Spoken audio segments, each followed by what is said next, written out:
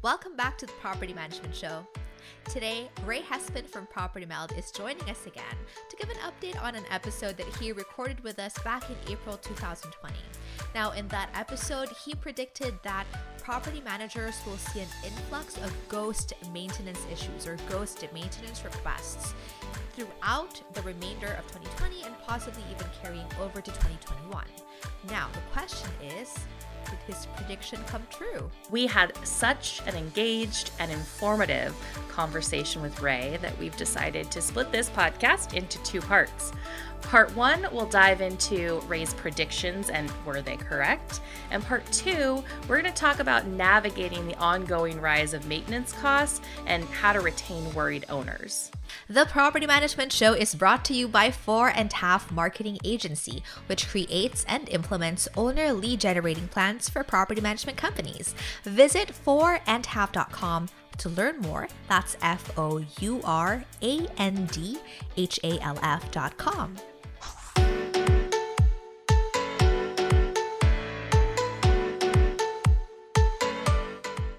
Before we dive into the podcast, have you heard about 4.5's Sale for Scale? For a limited time only, you can get our best-selling Scale marketing package with no setup fee and at a discounted monthly rate. Our Scale package includes a website, blogs, reputation management, and more.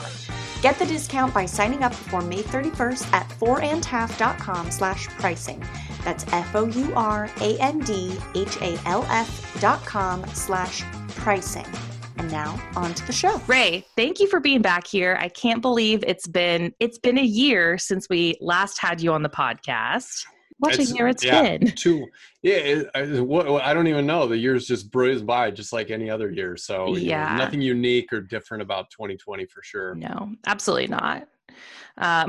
Yeah, for sure. But what we talked about last time was this idea, and we loved the term you coined, I guess, ghost maintenance, where there's this idea that all of these tenants are going to be at home because of the pandemic. Nobody's going to want maintenance technicians or vendors to come into their property. So there was this hypothesis or theory, whatever it is, I'm no scientist, that there's going to be all of these maintenance requests that don't get fulfilled, causing some type of pileup later on in 2020. So we kind of wanted to start off the conversation trying to understand, did that happen? How did that kind of play out? Yeah, I think one of the really interesting things, so when we first kind of, to take it back for those who didn't watch the original podcast yet, the thing that we were basically seeing, that correlated really well, and I think Marie, you shared a story about how you didn't want anybody in your home to fix something. You had a couple of things, but that we were actually looking at the data and pulling the data, and we're sitting there going there's a huge drop off in service request volume. Property management's, rejoice, but the problem is we both know that they don't go away. And when you do have things happen on the home, it's just really thinking about how much is just not being submitted. So we did some really interesting studies. So the big thing is we wanted to educate our customers on, there's a backlog coming and just to be ready for it. This is not just resume business as usual. You're going to have May, June, July, your summer months, but there is a huge volume sitting back. So we saw a significant reduction in maintenance request volume. And so what we kind of did was tracked what is the hypothetical volume of service issues per 1,000 units that somebody's sitting back waiting. And that's basically what we were tracking, throughout 2020. And it was super interesting because, you make plenty of hypotheses, but rarely do they turn out so, I'm going to say so well, but so accurate that we actually saw exactly that happen. So I think it was in March we really saw this huge drop off. April basically was at a standstill. May, people started to open some things up for probably your more critical type repairs. And then June, it was there was a pretty large backlog, but it was actually starting to have this, where more was being completed than generated, which told us that, more was being completed versus how much should have been generated. Mm-hmm. So that told us that we were starting to chew through that.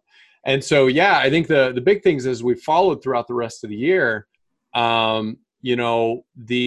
we think to be that backlog really, I'm not going to say it was completely knocked out, but data kind of supports and shows that probably around October is when we started to see an equilibrium kind of hang around there to where you weren't seeing this weird influx, but we're still seeing more maintenance issues generated. So we're thinking there could be some work at home correlation there. So yeah, which is crazy. Just going back to it resolving itself mostly in October. That's totally what you said last time. So it's like the power of data is just crazy.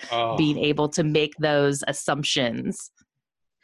Yeah. So there was and when we started, I think we started tracking it in April, pretty close to when we started talking. We just only had a little bit of data to go off of, but what we kept hearing from our customers and from the industry was like, what was happening. They were finding safety protocols and stuff for technicians to get into the units, for vendors to get in the units. And once we started seeing people like take those actions, it's like we knew probably the residents would feel comfortable because they're starting to see people and they're seeing it being done safely. So it was fun to watch. Yeah. So you mentioned, Ray, that there were safety protocols that property management companies started implementing for their vendors and technicians. What other changes did you see property managers making to kind of address the issue of like dealing with the backlog? So we actually saw plenty of our customers actually soliciting for them. Like, so the concept is trying to make them comfortable to submit it, but that doesn't mean they have to be done. We just want to know what they are. And the reason you want to do that is because when things do open up, we want to be able to prioritize accordingly. If we don't know they're there, could take you months. So that's what we've seen a lot of our customers starting to do, was actually starting to solicit for them, be like, hey, if you're not comfortable, it's totally fine. We just need them. Because I think the initial thing was, at least, and candidly, we even advised for this, is when things first happened, it was like, quit submitting maintenance issues until we figure things out. And then it was like, wait, submit them. We need to know about them. We're just not going to do them yet. And then once everybody's comfortable and we have the right protocols in place, then we're going to execute on going through that list, tactfully. Mm-hmm. And it's interesting. I love the idea of soliciting too, even like pre-pandemic, because I feel like you always have those kind of pockets of tenants that don't want to be bothersome. So having like kind of a push being like, hey, we want you to tell us if something's broken so we can fix it, might like maybe even tapped into some of those people who wouldn't normally submit requests. Right. Do you think? There's a huge balance, right? Our customers are property managers. They service owners. You don't want to like generate, confrontation and costs for your owners. So it's what is ultimately going to cause damage to the property. How do they preserve the property well, and making sure that they're fixing the things that aren't going to cause other issues, like, right. Say a toilet's leaky, but it's not like leaking in the tank. It's slightly leaking on the ground. That could be thousands of dollars to repair that. Whereas the replacement of that is I'm getting kind of technical here, but I'm pretty sure like a gasket ring on the inside. I don't know. It's cheap. It's cheap to fix it. So those are the things that I think ultimately property managers, to serve their clients and customers, want to figure out and get, so that way it doesn't cost the owners money.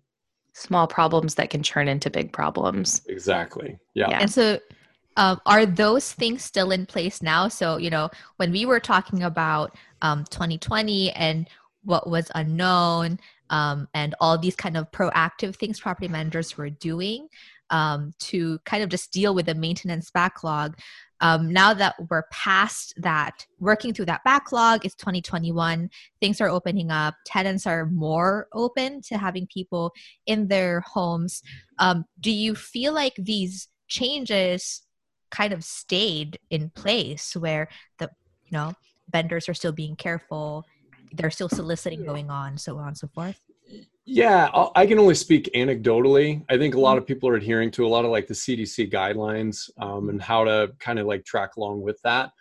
But certainly as vaccinations and stuff are happening in the US and we're having, active cases, I think people are obviously changing their comfort levels.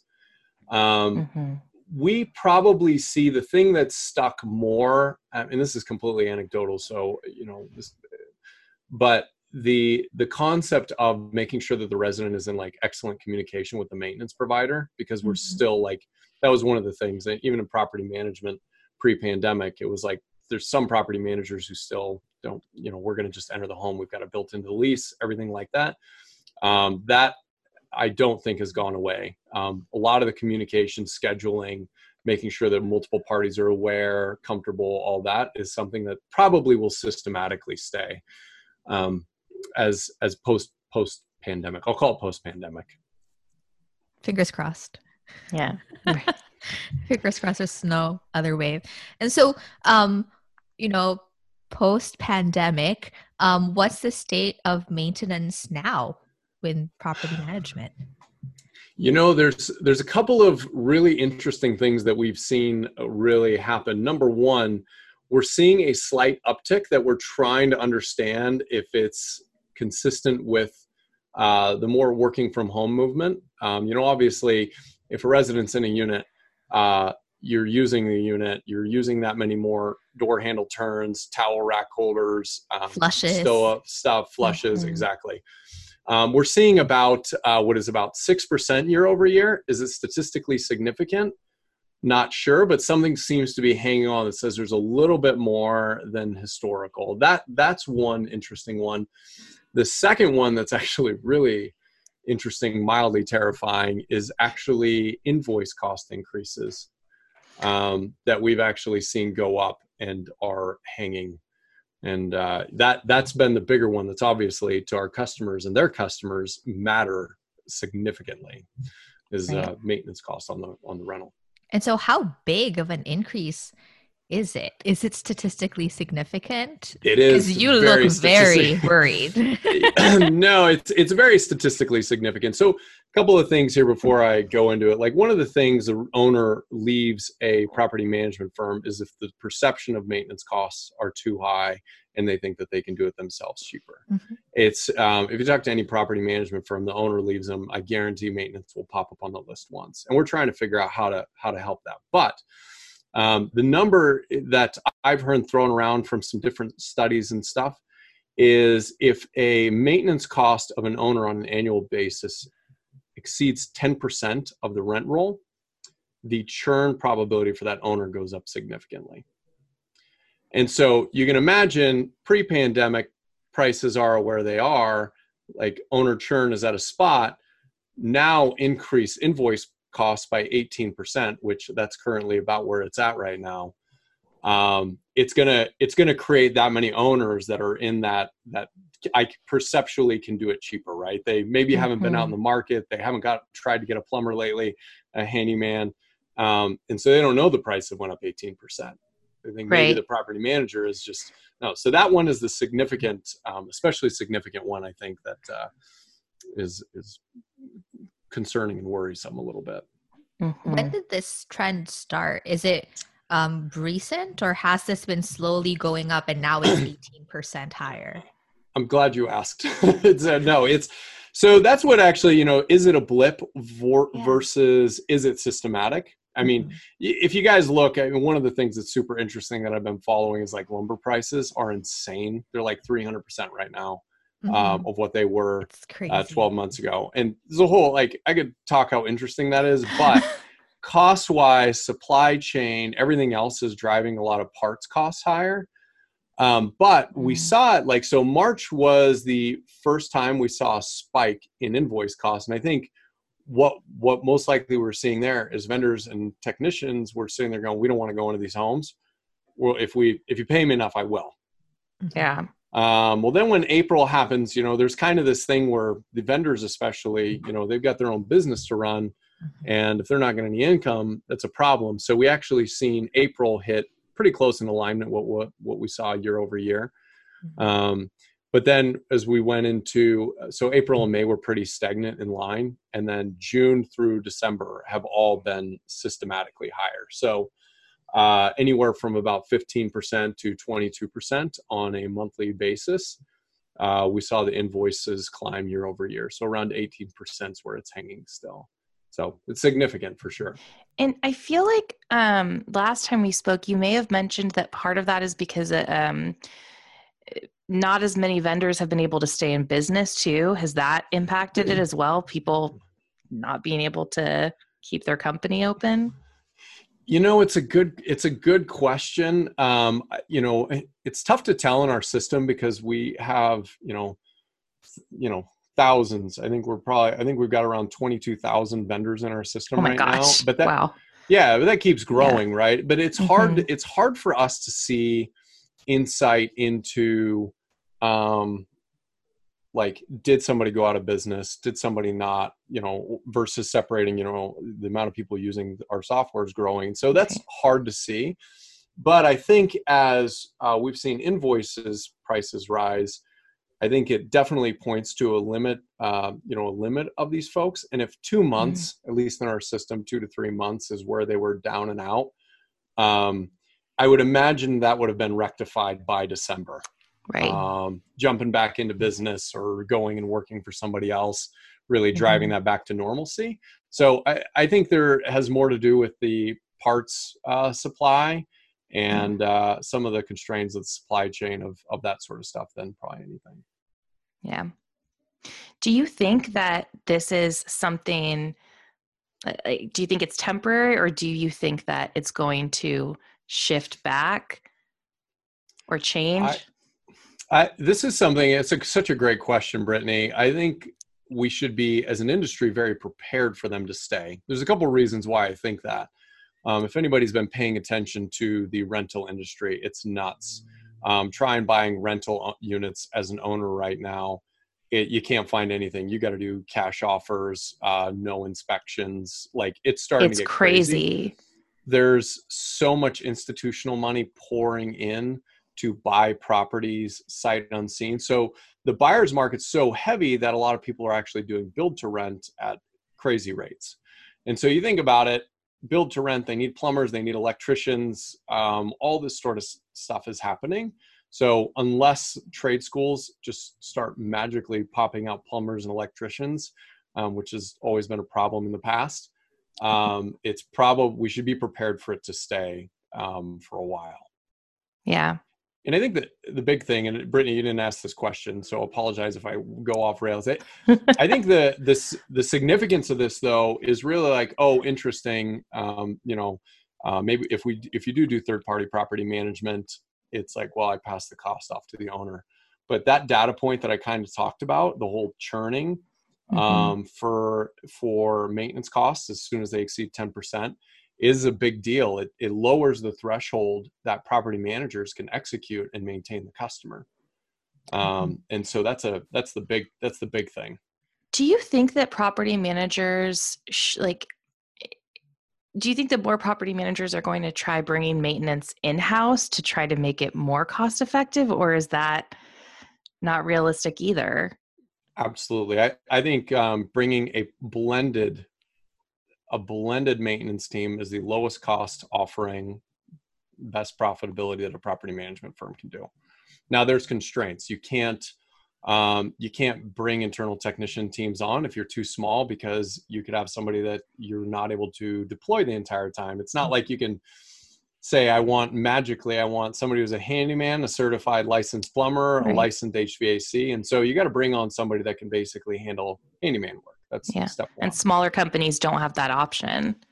They just don't have the volume, right? If you're 200 units, you're probably generating somewhere around, 80 service issues a month.